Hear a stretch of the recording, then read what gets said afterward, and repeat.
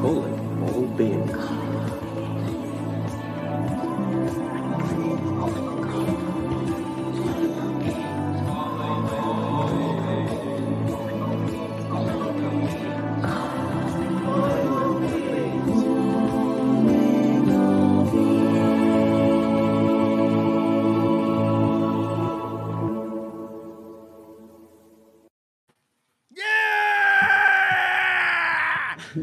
Welcome back to Calling All Beings. I'm your host, DJ, and our musical director, Money Nathan, to my right. Hey! What's going on? I mean, I finally got around to getting that put together, and I want to apologize to Charlotte Thunderbird because it took me forever to just do that. But the music is so cool, and I had a great time putting it together. I know Kevin's been working on some stuff too, so we'll have all kinds of fun things to debut in the future with that. Really grateful to have her support in putting that little jingle together for us. So welcome to the new cab. Yeah, my brother, Money Nathan, putting in that work. All right, I'm your host, TJ. That is my co-conspirator in this venture to make you all smile. That's what we endeavor to do, in short. And let us introduce to my left over here the lovely, the talented, the host of Deb's Data Dojo, none other than Deb. The host of Deb's Data Dojo. Somebody, what just happened? Somebody listen. Deb, are you there? Oh, I'm here. I'm sorry. I was so excited. She wanted to hear it twice. You're so okay. By the way, the host of Deb's Data Dojo. Say hello to Deb. Hi, everybody. What's up? What's going on, Deb? Yeah, I'm excited because we're talking about science today. Yes. Yeah, can I get an amen? And just below that, somebody who loves him some old stuff, and he also loves him some new stuff. He's a musician. He's a martial artist. Damn sexy beast, actually.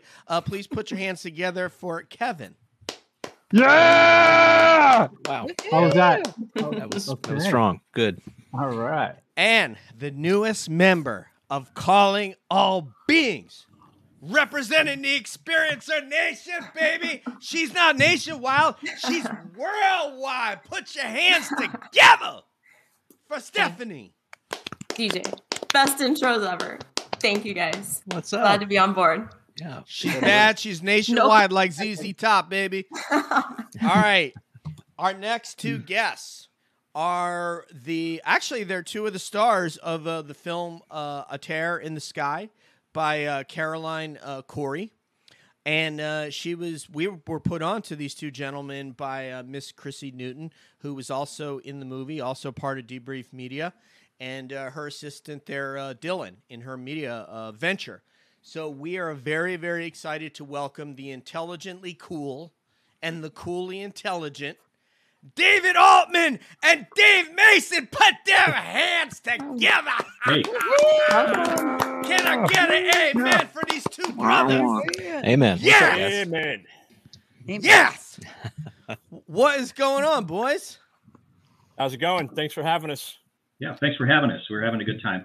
Awesome. It is a pleasure to have you guys. One of you brothers is doing some scientific business. I was looking over your stuff last night, checking out your equipment. Super impressed. Have some questions about that. I'm a little bit of a geek for certain types of collection systems myself, even though I play a jokester on here. And with David Altman, I want to find out a little bit about this brother. So if you would start with you, Mr. David, and as you so coolly suggested when we were backstage, and I said something idiotic like "Tell us about yourself." Now you said maybe we should wait till the show starts. I'm like, wow, you know what? We're going to give him a percentage of cab. At least we're going to talk about it. We'll talk about it. Yep. So go ahead, contract. David. What's up, man?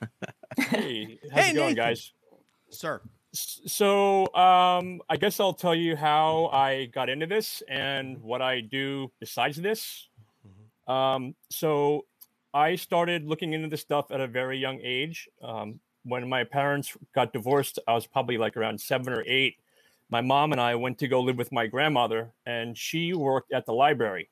So after school, I would get dropped off at the library and just spend my days in the science fiction and paranormal sections, just reading whatever I could. then years later, I mean, I always kind of looked into it personally, but through very strange circumstances, I ended up working in television, and I started working mainly on all of the different UFO shows. So I do consultant work for different series and documentaries, and I also do development, which is creating new TV shows. So essentially, So you were able to get into this on the creative side and bring it to right. the fore. But so when I first joined up to do this, it wasn't even about Hollywood. I just wanted to do it with, this expedition with my friends. And then it just turned out to be a movie. And so I was able to use, both my research into, UAP and my knowledge of structure for production into one thing. It's great. It takes so many types that make this community of ours that we're coming at it from so many different angles.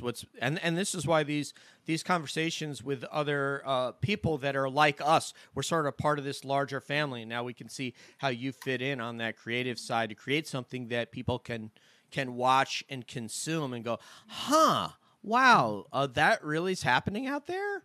That kind of thing. So Nathan, talk to Mr. Mason. Yeah, well, first of all, I have a quick question for Mr. Sure. Altman. So David, I've always heard from people who've gotten into entertainment, who did it for their passion and everything, that it had its way of kind of dampening that passion. And for you, having done so many UFO shows and kind of having that really interest to begin with, has it changed that passion, or has it only kind of further? No way, man. It's like, I love it. All I do 24/7 is my own research. What's really not in the movie, it didn't really fit in, was I did a lot of research for probably 2 years on nothing but Catalina Island and the area, talking to people at newspapers, fishermen, all sorts of different, like the people that run the whale watches, and got a lot of sighting reports. I got a lot of news articles from the 40s on sightings. So, it's something. I also did I did an episode of Expedition X with Josh Gates, and I did the Catalina Island episode. So, I mean, it just like worked out perfectly, just everything I had, just Amazing. Yeah. So everything I learned, I can use for work pretty much. Yeah, that's really great. Thanks for telling us about that, because I think you're right. The movie doesn't necessarily give you that context, but that helps a ton. So you did a lot of research, looked into the history, and I guess like you probably picked those sites after looking at all those different places where you could put up equipment. That was stuff that you did as well. Right. Well, actually, the where we were going to set up, I think that was more up to Caroline and Kevin Day and probably Mason. I don't know much about what went on at the other location. I was on Catalina Island with Michael Hall. It was just me, Michael Hall, and our camera guy, Grant. And then Chrissy came just for a night.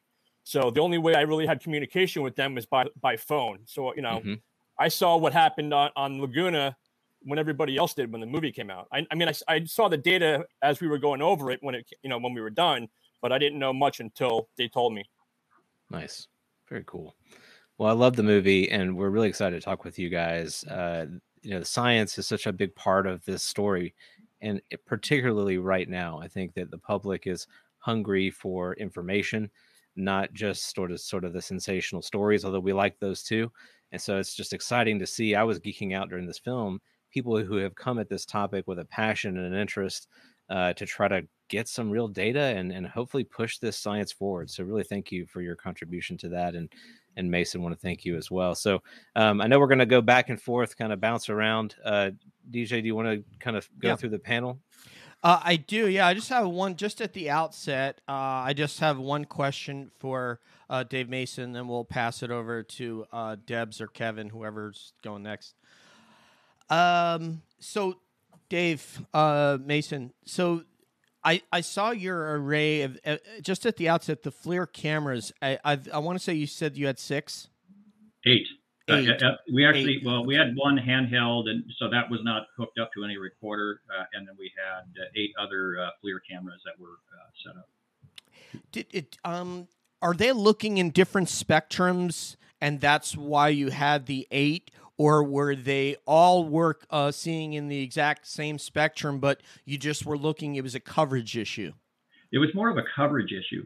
Okay. And it also related to temperature issue, because if you angle the cameras at different portions of the sky, you're going to have different background temperatures. So there is some spectral shift, but it was more of a coverage, trying to make sure that we weren't going to miss anything.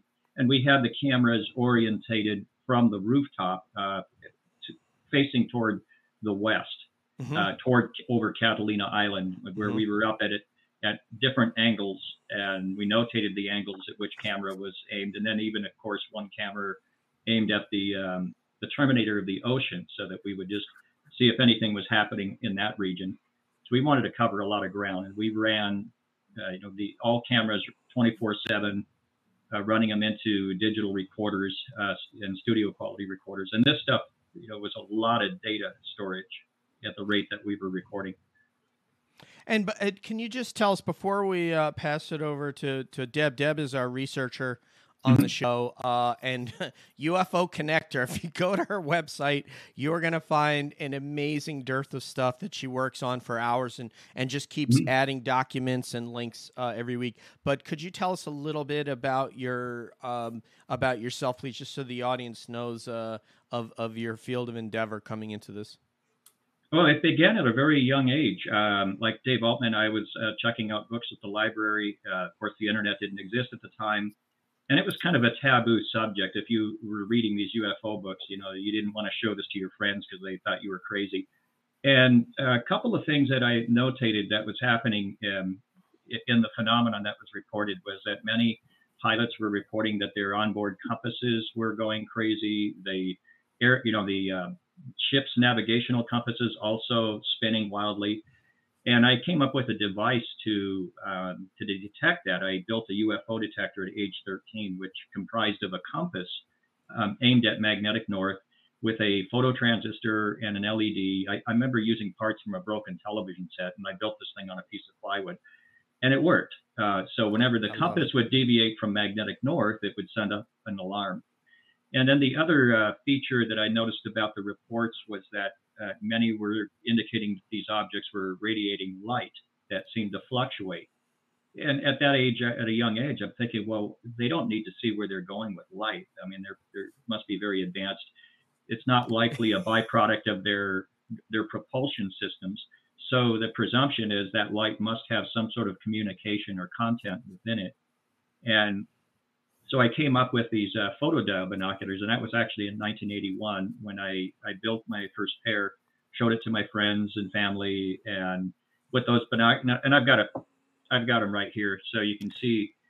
There's the volume, or that's the step gain control, volume control on this side, and then there's a gain control, and then what's also built into these binoculars is a defocused laser, and what this does is it's defocused, so you don't want to blind pilots or anything. So by the time it gets into distance, no one's going to see it. But this laser is modulated by the light that's received within it, so that if there's something received, and of course whatever is transmitted from something extraterrestrial, we're not going to understand it. It's going to be gibberish. Right.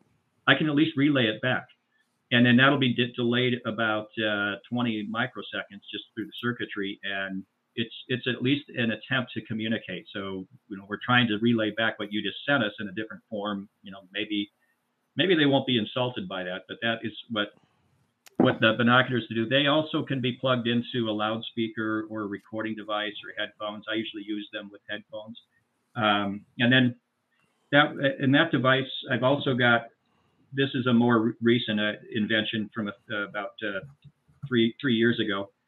It's a pair of night vision goggles that do using a different principle. So it's not the same design, but this has a defocused laser that has a ultraviolet laser, and then I can blend ultraviolet and then red. So it's a continuous variable to it. And then this also takes modulated light and converts it into sound. I did post a demo video of the binoculars and this night vision device that does that.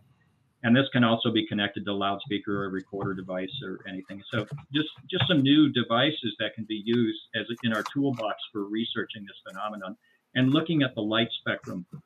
We're not looking at radio spectrum because in my belief is radio to them is the Stone Age. It's Stone Age. it's smoke Absolutely. signals. And if you look at our progression of our technology, like when Nikola Tesla invented radio, and I credit him, not the other guy. Yeah, absolutely. He was working within the kilohertz range just because those were the tools that were available to him. But now we keep pushing the RF technology faster and faster, and we're in the gigahertz range, and trying to we're trying to break the terahertz barrier just in the RF technology. 500 gigahertz is kind of where the plateau is at the present time, but that's not even done in commercial products because it's too high a frequency. And when you're using light, we are working in a much higher frequency. So behind me, you'll see that light wave transmitter that's featured in the movie.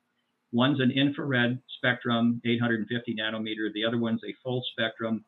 And then the other one is an ultraviolet. There's some slight overlap, but the object here is to do spread spectrum modulation of frequency modulation and amplitude modulation of content. And we can do it high frequency. I prefer to use music or the sounds of whales, or to relay back. I don't believe that putting out prime numbers or code or anything is going to impress whatever it is we're dealing with, because whatever numbers they're using, our math looks like arithmetic. So I agree. I totally agree with what you're saying. And this was actually going to be the crux of my question, but I have to pass it over to my co-host so I don't get fired and stuff like that. Okay, sure. But I really love that, and it makes total sense. And when I heard you say that in the movie, it really resonated with me. But for the time being, I got to pass it over to Debs. Sure. So Deb, what's up? Yeah. So actually, I'm fascinated by your night vision goggles and what they do, and how you're using the light to make sound. So one of my questions is about those. I want to know if you're considering making an available form of those goggles for the public, because I would love to have something like that too. How much that would cost, and what UAPs sound like. I don't know what they sound like yet. I know what commercial jets sound like, and satellites and starlight and meteors. In fact, in this YouTube video, you could hear a meteorite amongst that stuff. I don't know exactly what they're going to sound like. It's probably not going to make a sound that we would be expecting. It really was a big effort to make these things, and I've been kicking around the idea of making that into a production device. It would be a very costly device, for one thing, just because alone it's Gen 3 plus night vision, PVS 7s that requires. So just that alone is very expensive. But in the process of making, micro miniaturizing the circuitry, because these things stock, there's really no room inside them. I mean, there's very little room for you to have circuitry. So to take something that already was refined in technology and then refine it more and fit components within it, that was a real challenge as well. The other device, I don't have it in front of me. I have a thermal camera that I re-engineered. That was the most difficult thing to do from an engineering standpoint, and then from the other standpoint of taking something that worked perfect as it was intended, and going in there and just hacking it. But I didn't just hack it. I had to pull out circuitry, put in my own circuits, make it compatible with the stock circuitry, and I engineered a thermal camera that'll take cold temperatures or heat or warm temperatures and convert that into sound. And that device, and that's also on YouTube, so you can see this. And this particular device, I was experimenting with it outdoors, and a bird flock flew overhead, and I aimed the camera, and I could hear the temperatures of the birds as they were flying. I could hear the wings beating because there's variations in temperature. I could also hear bugs as they flew in front, because it would make they just sound like a bug, but I was hearing the long wave infrared. And the reason for that device was I have a couple of thermal camera videos of anomalous objects I've recorded over the years that show they fluctuate in energy or fluctuate in cold temperatures. And to me, that's got to have some sort of content to it. And you have to have some sort of a device that can sense that modulation and decode it, and then be able to transmit that back. I also built a long wave infrared transmitter, and it's also in this demonstration video. That's the device for me was the more pinnacle of invention. from just because it was so much effort to do what it does. But more people are talking about the night vision light to sound just because it certainly, it's cool because you can look through it and hear what you're looking at. If only you were more productive, Dave, I think you could actually be successful. If you were putting a little more effort into the stuff, okay? I just want to know how many warranties you avoided at this point. Like 17 of them. All right, Kevin. Yeah. Kevin, Yeah, we're going back. We got to get back to Altman with Kevin. They both probably have some pretty nice tattoos. Well, actually, we know Altman does because we saw them. They were awesome. So. Kev, what do you got for all? What do you got for all this? Well, I mean, I just have a question. I mean, you I'm seem freezing up. Am I freezing? No, you're good. He's back. Is he back? Wait, Yes. yeah, it's kind of going wonky. Oh, okay. All right, can you hear me? Audio's good. Got I you can loud hear and you. clear, Dave. So, all right, I got a question for you. So this Okay, is more of I an think. overall umbrella question. So, I mean, taking into consideration, your mysterious airship waves from the 1800s. You've got which were in New Zealand, Canada, the U.S. You've got your sky chariots, your flying shields. My point is, it always seems to be something that's ahead of us. And assuming that our physics and math is universal, I mean, do you think that maybe the phenomenon is a look I at our can't hear potential future? You can't hear me? Okay. Oh. Yeah. Let's see if we can get David Altman out and back, and All right. then and then. Oh wait, you're back. Oh, well, he's back. Yeah, all of a sudden I could hear. Okay, cool. All right. Kevin, go for it. All right. I'm just saying, assuming that our physics and All right, math. go to is- Mason. is- Go to Mason. And just Okay, went out Mason. again, I'll man. ask you this question. All right. So, do you think that I'm gonna maybe the refresh. phenomenon is a potential look into the future of us? Like, if we're on the same path, we're using physics, we're using math, universal principles. Do you think maybe we're going to end up like this with this kind of tech eventually? It is possible. We can't Yeah. deny any possibility because there's so many facets to this mystery that adds to it. And so whether we are looking at ourselves from the future or a visitor from outer space or something that's actually coexisted with us for eons, that's anyone's guess at this point. It is. Everything is still on the table till it's off the table. Money, Yeah. Nathan. Yeah, I just want to know. I mean, it just feels like super lucky that you guys were able to capture stuff in the short time that you were filming. And that makes me think that maybe it wasn't luck, and you kind of alluded to this before we got onto the show. In your estimation, what does your intuition sort of say? How often is this stuff happening in the sky? You think it's just all the time, everywhere? It's for the most part, it is everywhere. I've started by recording from my own backyard, and it was purely by accident. And so I'll just give you the synopsis of that. It was in May 3rd, 2005. I took home one of my company's thermal cameras, and this was a $70,000 thermal camera. It had a built-in cryogenically cooled imager, and I took it home thinking I might be able to apply it in long-wave infrared astrophotography and trying to do something new. I was doubtful it would work and found that there really wasn't enough transfer through the Earth's atmosphere. And so my next step was, well, this would be cool to use this camera to record commercial jets flying overhead. And that's all I was thinking. I wasn't thinking UFOs. And just within minutes of using this camera, and this was on an afternoon where the sun was just setting, and the camera detected two very cold objects that were very large, about 5 degrees apparent field of view, which is equivalent to putting your arm out at full length and then spreading your hand. So, and I looked straight up. Thermal camera indicated they were in the field of view, but I couldn't see them, and I had better than 20/20 vision. And so I tracked this with the camera. I recorded them, and when I went back to look at the data, I found that they were measured as -30 Fahrenheit according to the camera's calibrated temperature span.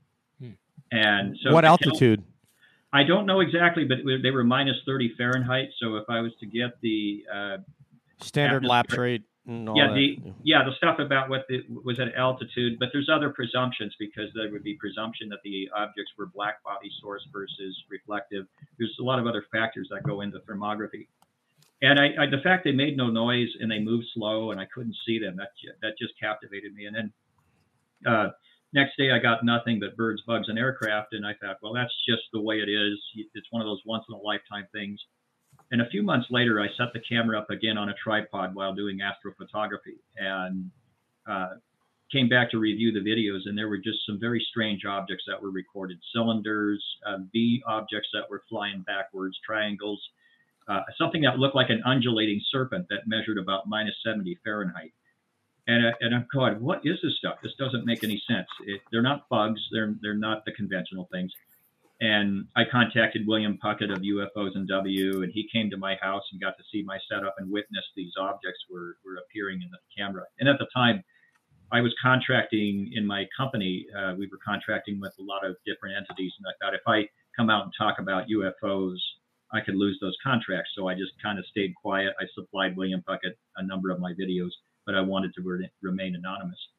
But over the years of recording, I found that there were variations of the activity because 2006 had less activity. I was getting more of the conventional stuff. And then there was a few years where I got nothing. I mean, I set up my thermal cameras, recorded, came back, reviewed, or if I monitored live, and I would just get the birds, bugs, and aircraft. And so it was like there was some hits and misses on it. And then 2016, I came back very active with the thermal cameras and found that I was late to the party. There were a lot of strange things going on in the sky, including objects that were behind commercial aircraft and in front of a commercial aircraft. And what differentiated them was that their relative temperature to the aircraft were much colder, often in minus 30, minus 80 Fahrenheit range, some crazy temperatures.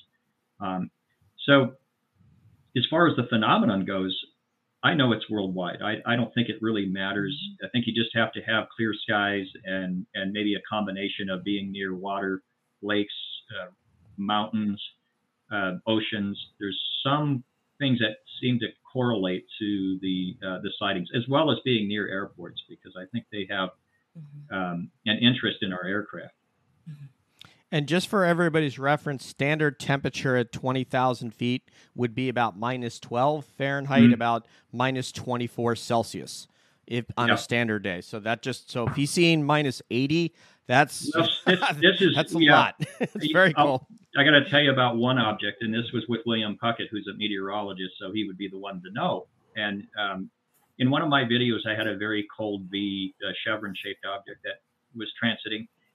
And I presented it to William Puckett, and I said, what would be the temperature? And he says, well, given the reading was, I think, minus 70 or minus 75. He said that would have placed it about 90,000 feet elevation. Well, then, since I knew the camera field of view, which was 15 degrees by 20 degrees for this particular camera, I could then measure the amount of area the object occupied and then do some trigonometry. I did that. The object measured 2,200 feet across. Oh my goodness! Yeah, that's crazy, a crazy number. Yeah, and so it doesn't make sense. And then people can say, oh, in thermography we have this factor of emissivity. Yeah, that's true. So if you have an object that's in the sky and say like a commercial jet, it's always going to measure warmer, even though it might be up at 35,000 feet and in a cold environment. It's going to be reflecting back the crust of the Earth's soil. I mean, the soil will be radiating heat and then reflected back from the underside of the aircraft back to the thermal camera. So you will get higher temperatures. Yes. And then if you have objects that are flat black that aren't going to be reflecting, they're going to be more indicating their environment. So if that's the case, then the problem that happens with these strange objects that have been recorded is they must be immense in scale. And it throws out the drone theory and all these things that people would like to throw at it. And we're going to pass it over to Stephanie, our experiencer, but even just flying through the air, that friction creates heat as well. In addition, so you have the sun's heat, got the Earth's heat, and the heat created by friction of that wing form or that fuselage flying through the air creates its own heat. But let us Yep. turn it over to our UAP experiencer, Miss Stephanie. And that says quite a bit.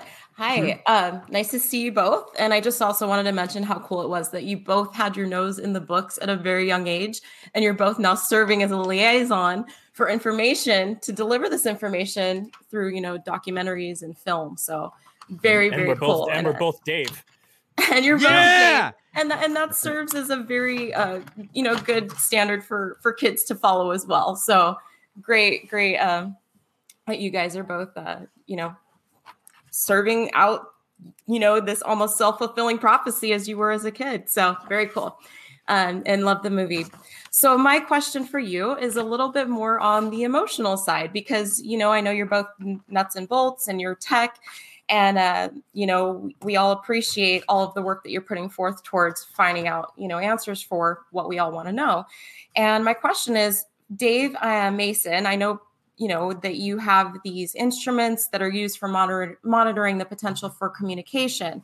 And my question for you both is, tech aside, how emotionally prepared are you for communication? How do you feel about that, tech aside? You want to take that, Altman? To you, buddy. No, bring it to Dave. Dave, You Altman, all he right. can answer I figured that. he was already on the screen, so it's Right a on. second. We can fix Yeah. that, Cool, baby. Cool. So- I had to throw it in. One thing is, I'm not 100% all nuts and bolts. Okay. I do think that there's some other weird stuff going on with these things. It's just too crazy to be just that. Right. It also could be multiple things, Mhm. From what I've learned, my personal opinion is I think it's something that's always been here and could possibly be living underwater. That's, Nice. that's just my personal opinion. Yep. I'm not sold on anything 100% until I'm convinced or obviously shown the evidence. So, Right. Well, and it does make sense. Over by Santa Catalina Island, there's San Clemente Island. And I know that there's been submergible objects that have been also detected. And our military has also had some events happen where we've had a sub go down. And I wonder if that has any correlation with what's going on underneath. So, very questionable suspect for sure. I agree. yeah, that whole area, Catalina Island, was actually used by the OSS during World War II, which is the precursor to the CIA. That was their training ground. So, it started back then. And then one of the articles I mentioned earlier that I got, it was from July 7th, 1947, front page of the Catalina Island newspaper. And it's two retired airmen spot flying discs, and they took pictures. And you can find those pictures. Yeah. And that was the same week as Roswell, the same week as Kenneth Arnold, the same week as a whole bunch of other stuff that happened. So I doubt it was different objects. I think whatever they saw was the same thing that whole week. It does make sense. It makes sense if they're entering the water and moving without, the splash, and, how are these crafts going about the atmosphere and into the water? There's a connection. I do agree with that. Yeah, and also Battle of L.A. That object, 1942, went down the coast, out to Catalina, and then out to the ocean and gone. Same Nice. spot. That was the drone, man. It was the Chinese. Yeah. Anyway, so I, just to your organization, I'm wondering if there is any sort of a quota or limitation on David's, since I'm a David, and I would apply, but I don't want to do that in vain if you guys have already reached a certain limitation. Well, okay, there's no limit. I'll apply. Give me an application. Give me the website. I'll get my CV. Just kidding. Dave, so of all the data that you've gathered, and it's interesting of what your colleague said over there, because Ryan Graves also could not see with Mark I eyeballs that gimbal. That was something that appeared on his sensor, but that he couldn't see with Mark I eyeballs. So of the data that you've collected through these array of equipment that you guys have, what did you find the most compelling that had that sort of oh shit moment? Is this to me? No, it's to I'm gonna start. We gotta get some Altman time in here, man. All right, go ahead. So that's easy for me. The object that I filmed, so for the first probably 2 days when we got on the island, we went out there unprepared by some miscommunication. And for the first 2 days, I wasn't able to record any of the night vision that I caught. It wasn't until I think the second or third day that we realized that we could record through our iPhones to anything that we saw. So Wow. the object that I filmed, I could not see with the naked eye. It was directly in front of me, and I could only see it with the night vision. So, and I'll say it again. I don't know what it was, but I know what it wasn't. No, it wasn't a satellite, wasn't a plane, it wasn't a drone, it wasn't any of those things. I have no idea. I don't know what it was. And that's Do you have what an was, approximate? and that's what we triangulated was that. Okay. What did you figure that altitude was of that object? You know, I don't even remember offhand. I just remember because I was on a roof and I was looking at the horizon where the ocean kind of meets the sky, and it was right in that halfway spot, you know, in direct my eyesight. So it wasn't high. It wasn't high. Okay. Interesting. Very interesting. So Dave Mason, we could just ask you that same question because you seem very keen on that one. What was it of what you gathered? What provided you that oh my God moment? It's a family show after all, as Nathan likes to say. What was it of what you've gathered thus far that was moving for you?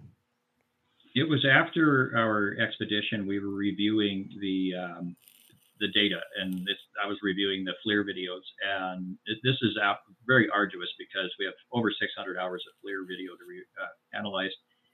And an object appeared it was Carolyn Corey spotted it in her reviews, and then Matthew Sadagas using his software also found it. I actually missed it when I went over that time. And it's an object that is, it appears to be a maroon color object in the movie. Now, understand in FLIR, these are false colors. These are just gradients to help give you visual acuity.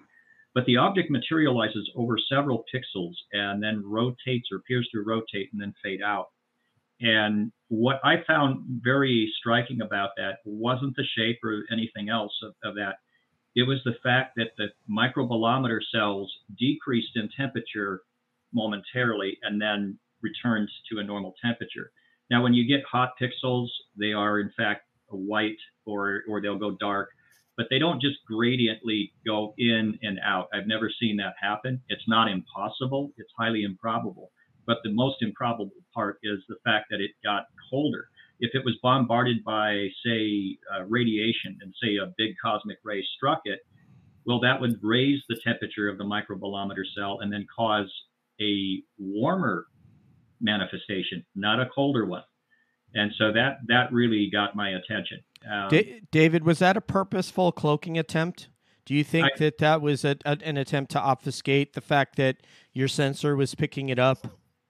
Possibly. This could also be some very unknown atmospheric phenomenon where we have zones that just suddenly become cold and then return.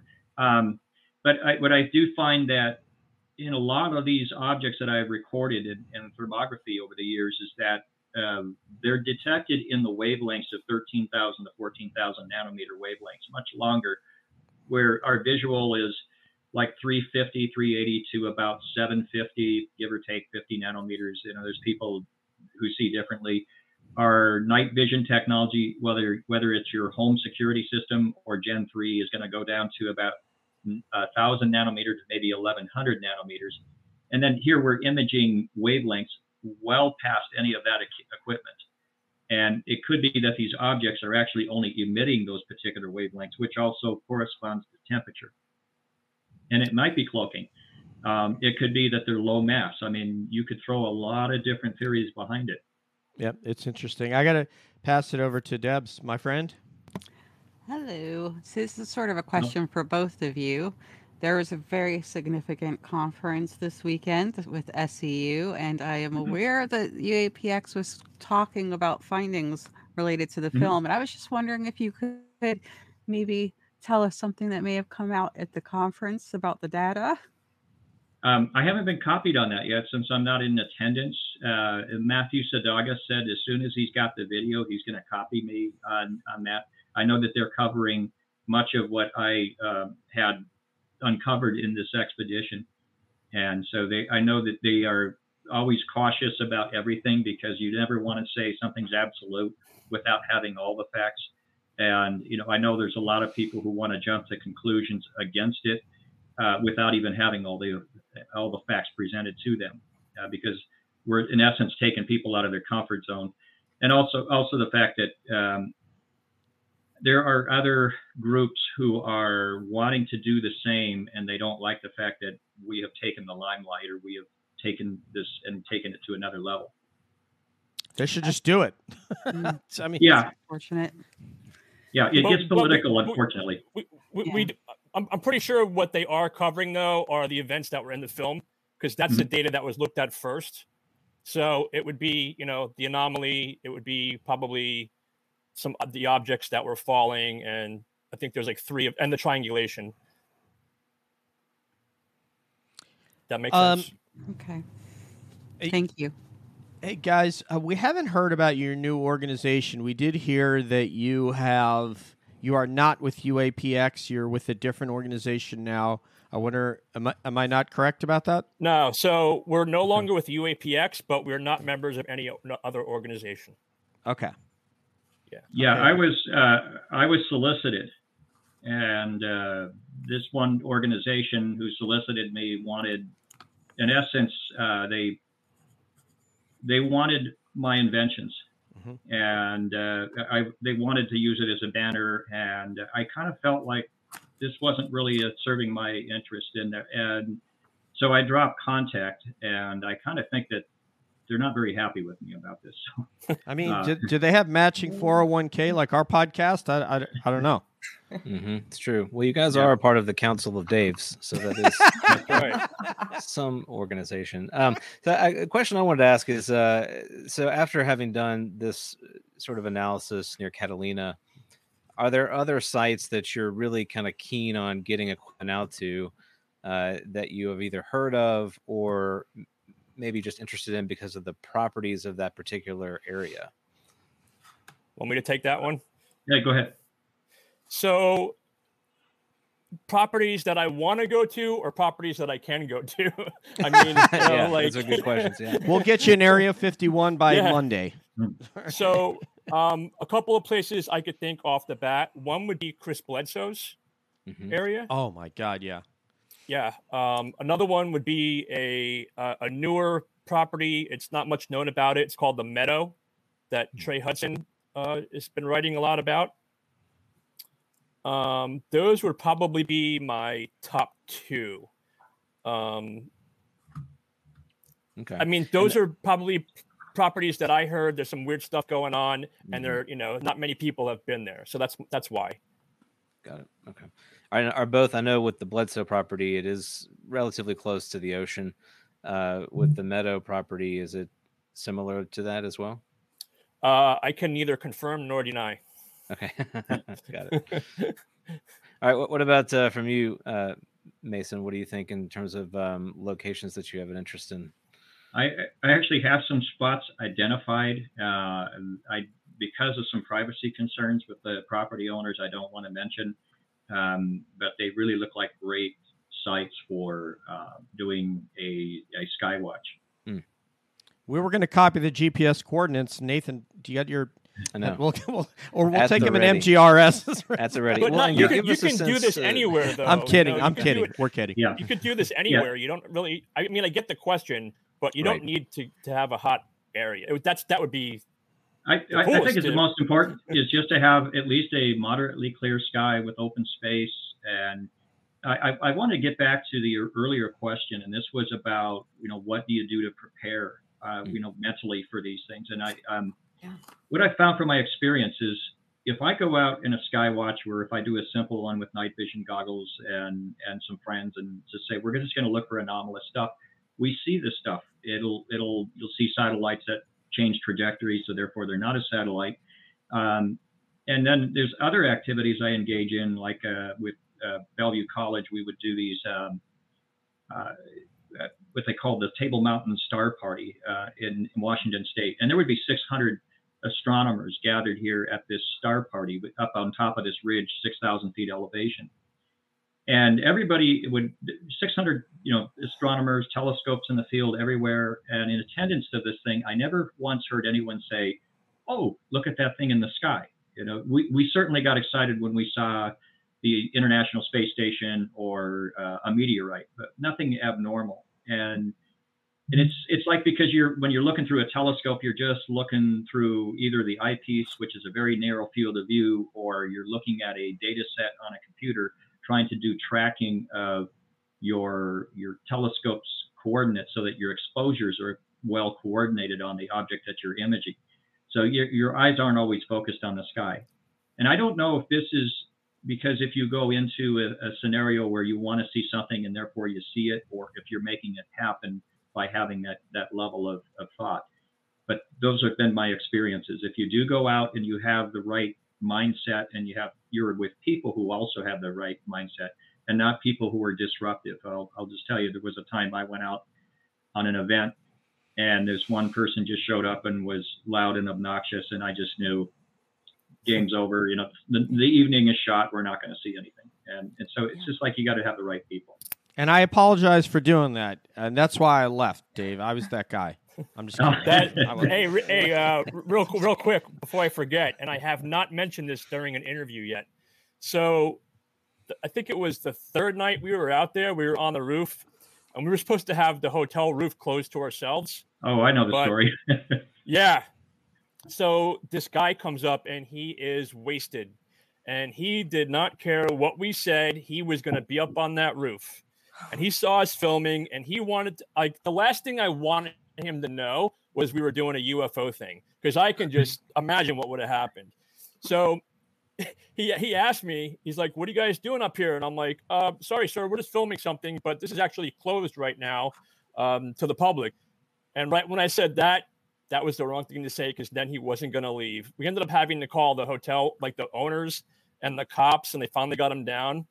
And then when they told him, I guess when he finally figured out what we were doing up there, he wanted to come up and talk to us again, but by then it was too late. But he was up there for like a good 3 hours at least. You have to come up with a backup plan for those kind of instances. Oh, we're taking pictures, anniversary pictures. It's a school project. Nothing to be concerned with. Yeah. This kind of coincides with what happened where we were set up on Laguna Beach. We had the cops show up. We had an irate neighbor show up who was a neighboring to this mansion. He thought that we were spying on him with all this gear. The movie cops making sure that we were permitted. It was like, and then we got buzzed by 2 different helicopters, and we were able to see that by getting the tail number, we knew where they had traveled. They took off from one airport, they looped around the house, and then went back to another airport. And this happened twice. We were obviously being spied on.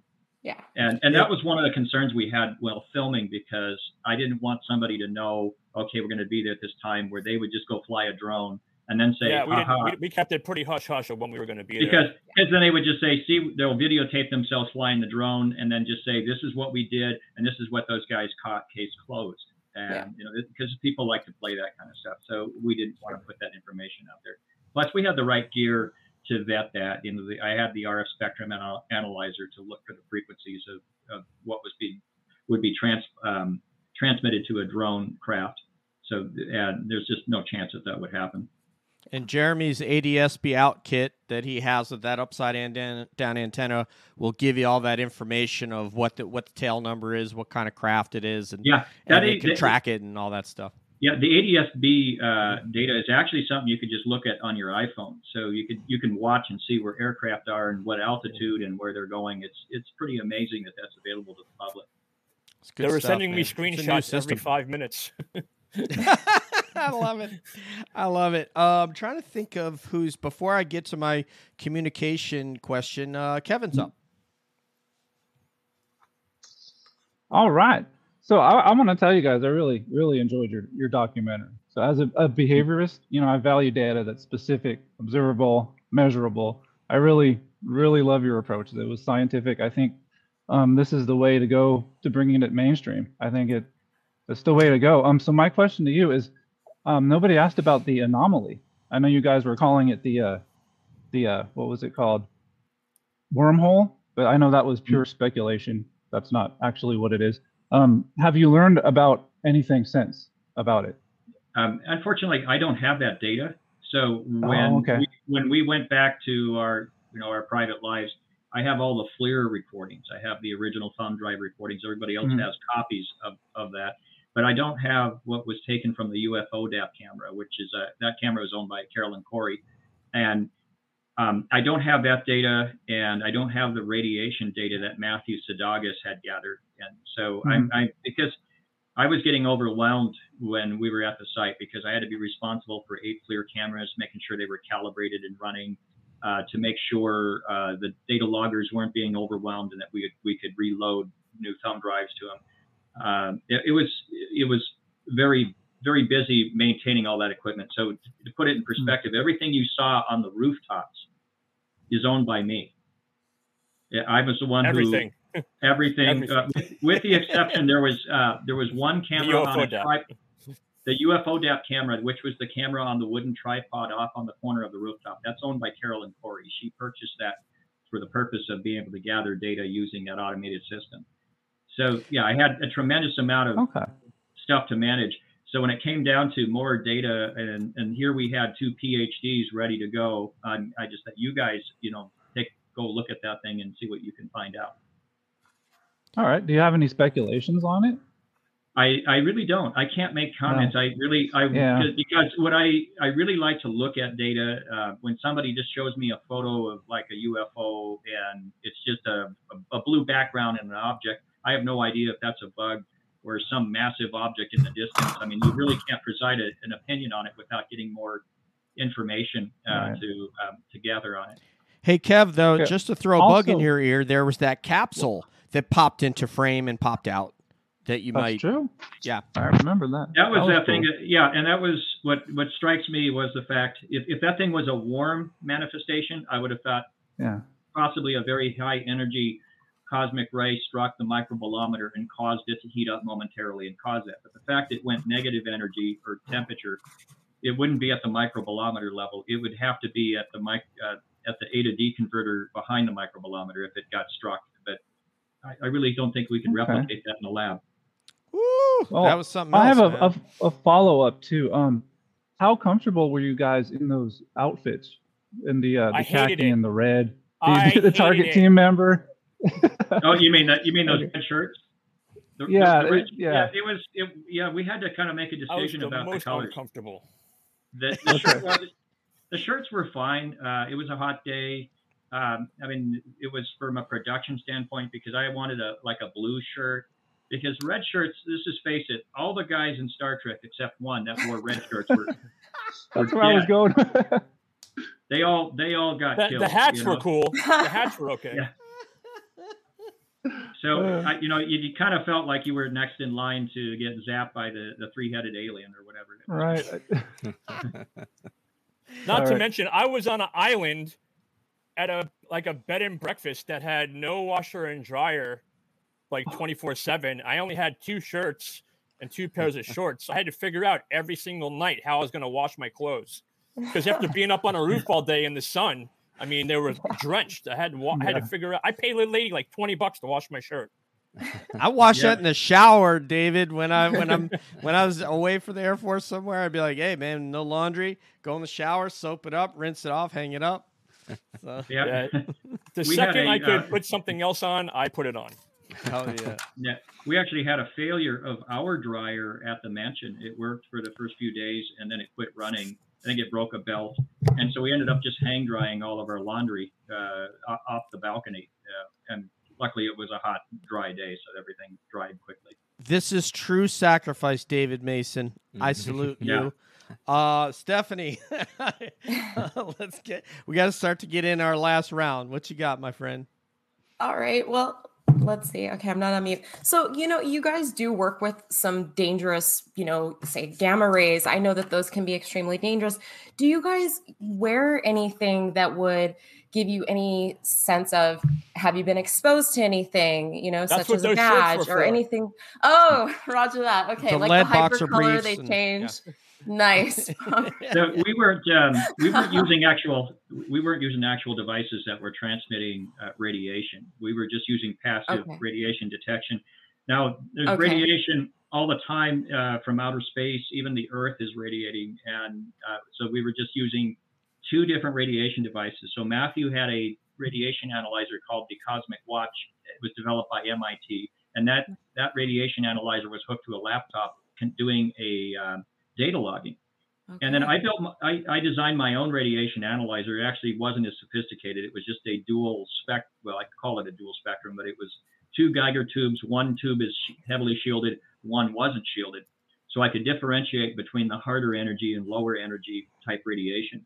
And I will say that when his radiation analyzer was showing big numbers, mine, which was doing clicks and beeps, was just going crazy. I mean, it was corresponding. So we were just simply detecting these gamma bursts that were coming through. And it, unfortunately, that's everywhere. Everybody gets bombarded by them. It's nothing to do with government. It's natural stuff from outer space, and we have to live with it. Sure. Thank you. Yeah, I was curious about that. Yeah, the Very ISS has got some serious radiation going on there, man. They got to be shielded in that place. Now, astronauts even experience in outer space, if they close their eyelids, they'll see flashes because, sometimes you'll experience that if you've ever gone to bed and you're just dozing off and you see kind of a flash in your eyeball. That's often a cosmic ray that just went in and initiated a trigger on one of your eyeballs. So that's a natural thing that happens. But when you're in outer space, there's a tremendous amount of radiation striking you. Now, when I've done radiation measurements, I find that if you have an overcast night sky, overcast with clouds, that's when I get the minimal amount of background radiation. But if the sun's out and it's a clear day, it's like 20% more on the average that I measure from my radiation analysis. Totally makes Very sense. well. Thank you. Debsy Websy has an audience question from Baby Goat. What's up, girl? Okay. Oh, I thought it said Groot. That's why I said that. No, Baby Goat was asking, what are their thoughts on the UAP hearings? So this is for both of you. I haven't heard from them just yet. Oh, are we talking about the congressional? The congressional. I thought that it was kind of a disappointment from the standpoint of what they covered. They only covered things that had already been somewhat debunked. The bigger cases, they ignored that data. A lot of obfuscation and Framis, where I would say Framis because of some gibberish that was mentioned, but it was not anything really concrete that gave us anything tangible that would get us excited. But the excitement was that the fact that there was a congressional hearing, and that's a step moving forward. And I'm excited about that aspect because we know that there will be follow-up on this. I agree. And I'll tell you, they bollocksed us on that Jeremy Corbell video. I challenge anybody to take a 35 millimeter camera, shoot it through a night vision device on deck, and produce those 3D pyramids. And I challenge anybody to produce something that looks like that because I don't buy that, not for a second. So that's my thought. Who's next? Is that Monet? I wanted to get Altman's reaction to that question. To the hearings? Yeah, sir. I guess probably I was taken back by a couple of things, just like a lot of other people. The Wilson documents being mentioned, for one. As far as the video evidence, if you don't go in expecting much, then you won't be too let down. So, I wasn't anything exciting for me. Dave, I could see how somebody who doesn't know about this stuff could be taken, kind of excited, but people that live with this every day and do this 24/7, kind of knew weren't going to see much. Hey, Dave, they clearly sat there at the drive on Sipper or J-Wix and go, what's the worst video we have where it's the most unclear what the hell we're looking at, where we'll have to stop it like 17 times to even discern that something's happening? And that's the one they picked for that out the window fighter video. So I agree with your colleague Mason. Overall, definitely positive that they had those hearings, but they did. I have to raise that BS flag on the Maelstrom Air Force Base, on the Jeremy Corbell video, and but I am also gratified they mentioned Wilson Davis. I know. I wish there was a question in there, but there isn't. Nathan, go ahead, brother. Well, first of all, just again, thank you guys for being with us today and talking about the work that's gone into this documentary, and we really did enjoy it a lot. What would you like to see happen next in terms of how we can encourage, promote, make it more distributed, efforts like this to get more data, to develop platforms that are easy to deploy? What are we thinking there in terms of how we roll this out and do more? Well, a lot of people, can do this. You don't need to go out and spend, millions of dollars. You can just save up and go and get yourself a nice pair of night vision goggles. I mean, if I was going to start someplace, night vision goggles and maybe up on my roof and just keep looking up, and people will catch something, and then just need to get that data and put it out. Yeah. Mm-hmm. Nice. Citizen science, baby. That's it. David, the most interesting thing that I heard in your movie is what you spoke about at the beginning, is about communication with light. Now, I realize, I wish Nathan had queued up the Close Encounters of the Third Kind with the lights and the tones, because we'll remember that for the rest of our life, how that goes, by the way. But I don't think I've heard anyone else posit that theory or that hypothesis that that could be a form of communication, and you are trying to communicate with them that way. And I'm absolutely fascinated. Could you speak about that in a little more detail, please? Yeah, it just follows what I mentioned earlier about many of the documented stories going back, before Hollywood, even, that these reports saying that these things had lights that rotated or had lights that pulsed. And the fact that our RF technology continues to evolve and where we're going higher and higher frequency, and I would only assume that any ET would be using the electromagnetic spectrum at an even higher frequency, because the higher the frequency you go, the more data sets you can put on that frequency. And behind me, when you look at the light wave transmitter, that ultraviolet light wave transmitter is bumping just above 800 terahertz in frequency, way above, we're talking terahertz in frequency, and we're modulating that as frequency and amplitude modulation.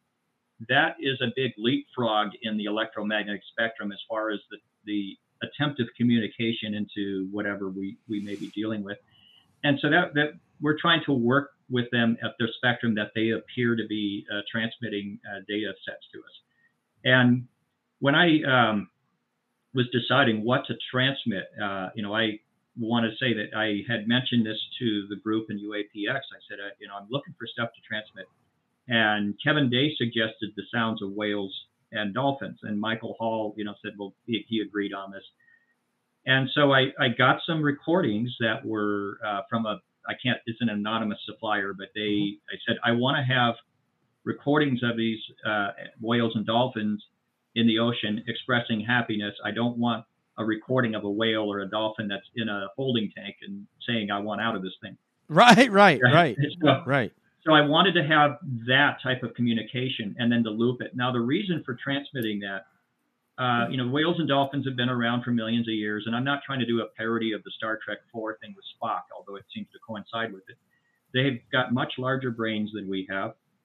And if we transmit this data in the set of their sounds in the form of modulated light over different spectrums, we're sending out the message that we hold a species other than ourselves in higher regard. We're not holding ourselves in arrogant form. I think if I was to pick up a microphone and speak English, that's an arrogant form, because English does not represent the world. And so you have to move that aside. And then when you transmit this, you're telling whatever's out there that you hold this other species in higher regard than ourselves, or as the same level. But also we accept species that don't look like us. And that may be one of the things that holds them back, because maybe their appearances may startle us. And so this is a way of saying, here's a species that doesn't look like us, it doesn't startle us, and we're transmitting their information. And in a way to implore a response. I really just don't think that putting computer data or prime numbers or binary or whatever you want, I don't think they're going to be impressed by that.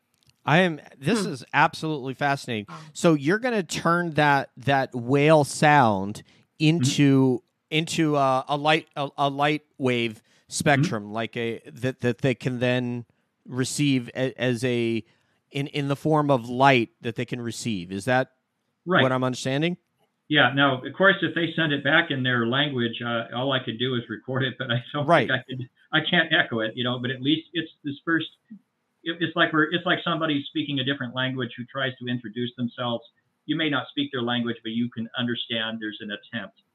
And the gesture of attempt means that we're open to suggestion. You can try to contact us. Oh, Nathan can decode it for you if you get something back. So don't worry about that. No problem. Yeah, we've got that part covered. But no, this is. Has anybody on the panel, Deb, Kevin, Steph, and Nathan, has anybody heard of this before? Before David Mason?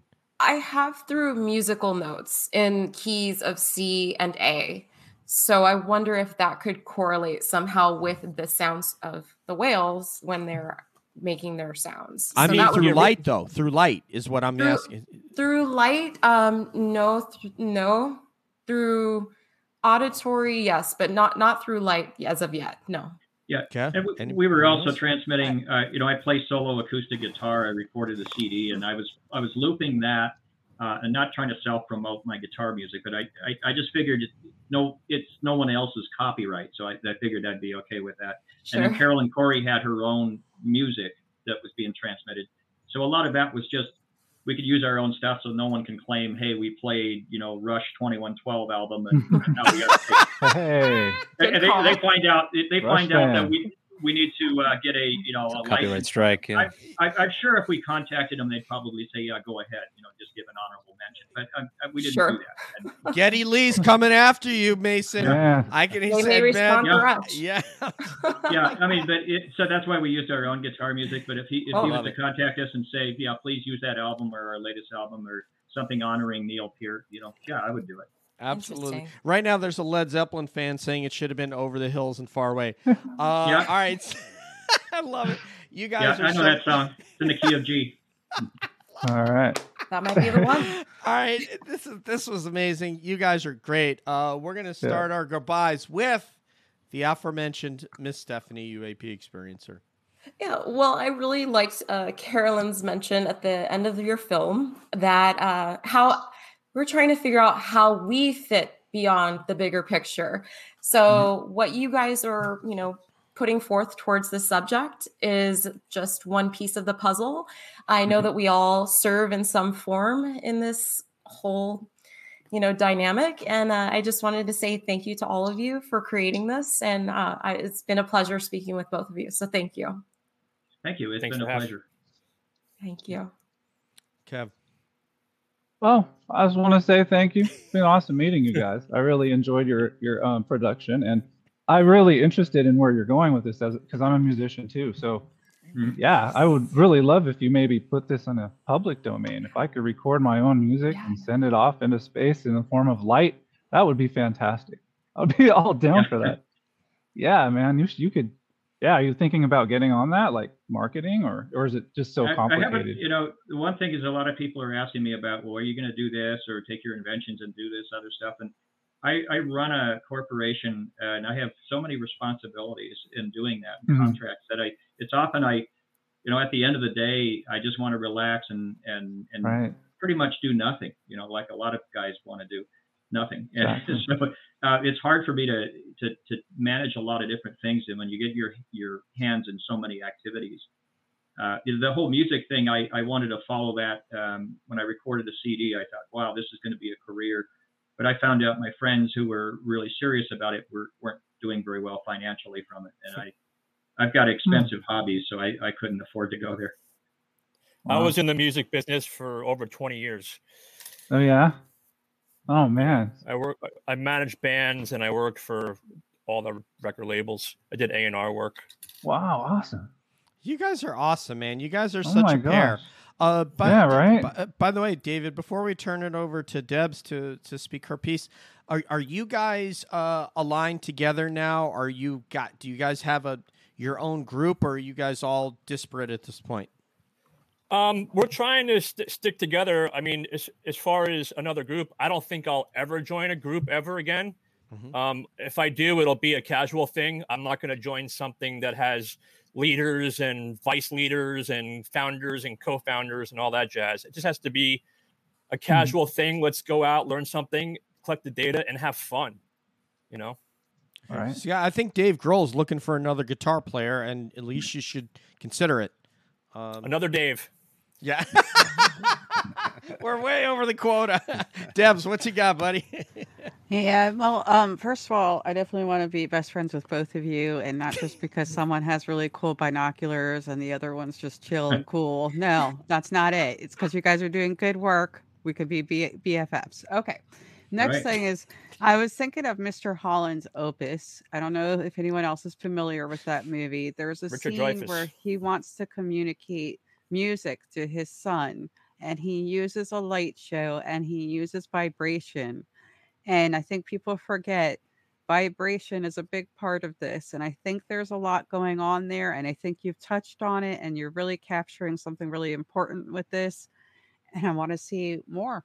Awesome stuff. Good job. And I think this Thank movie you. was excellent. And the fact that you highlighted the silence is what we need right now. So thank you guys so much.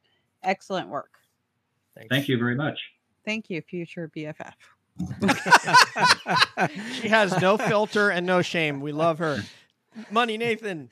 Yeah, well, so while I can't be a part of the Council of Daves, unfortunately, I, again, really admire everything that you guys have done. And I have no doubt we're going to continue to see things that come out of the work that you've started here and the things It's that you're not over interested yet. in. Exactly, right? Yeah. The story is not finished. And that is incredibly exciting. And I think we're entering into a period where the kinds of things that you did are just going to be more easily accessible for other people to do, and the evidence will continue to mount and will be irrefutable. So kudos again to kind of being part of that movement and helping to get that going. Yeah, no, it's really exciting. I've got another invention I can't talk about yet, but it's built and tested. It's also different than, like, as you've seen with these other inventions, and another one under development. And I just want to keep creating new devices and just thinking outside the box. Fantastic. I'll tell you what. I hopefully I have Altman on Twitter. Are you on Twitter, David Mason? No, I'm only on Facebook, and I also have a YouTube channel. Okay, well, I'll send him, he's got our information in case, because if you want to come back on again and talk about whatever it is that you want to talk about, I'm fascinated. You're the first person I have heard talk about communicating with the phenomenon through light to convert sound into a sine wave of light, into a wave form, let me call it, of light that they can receive, and particularly the particular animal that you chose and why you chose it is even the entire thing is just absolutely fascinating. So both of you, please feel free to come back on this forum and join us to talk about whatever you're doing. We will welcome you. And also I want to say, Mason, your mustache, highly underrated. Nobody's mentioned that yet. That's outstanding. I accidentally, one time I shaved it by accident, and I was shaving and I hit one side, and then I thought I'll shave the other side. Then I had the Adolf look, so I took the whole thing off, and then I was talking to people like this. So we begin talking with David's hair, and we end with David's hair. Yeah. So now you understand cab. Now you Well, understand cab, Altman. Yeah. This is what Yeah. it's about, man. We go from the ridiculous to the sublime. I mean, it's a sign. It's a sign. If you notice, this is alternating Right. current. Comedy, serious. Comedy, serious. Cal Shatner about us. Yeah, Cal and I do. Deb is suggesting that I send you my skincare formula, which can also be used as a beard balm, or in your case, a Charles Bronson-esque mustache balm.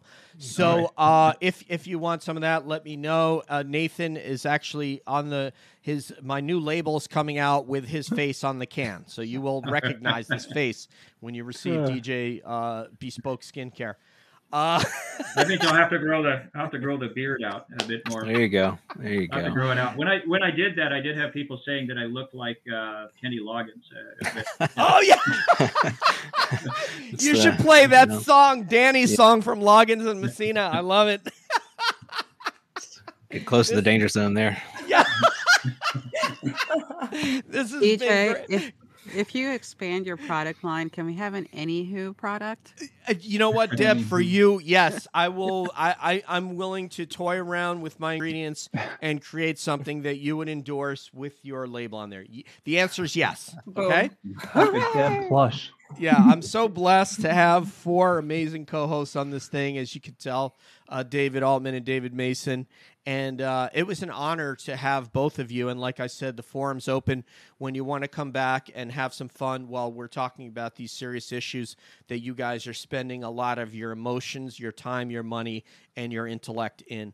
And on behalf of Stephanie, Kevin, Debs, Money, Nathan, and myself, this is Calling All Beings saying peace out, one love, and we'll see you down the road. We're always wondering what's up around the bend. Okay.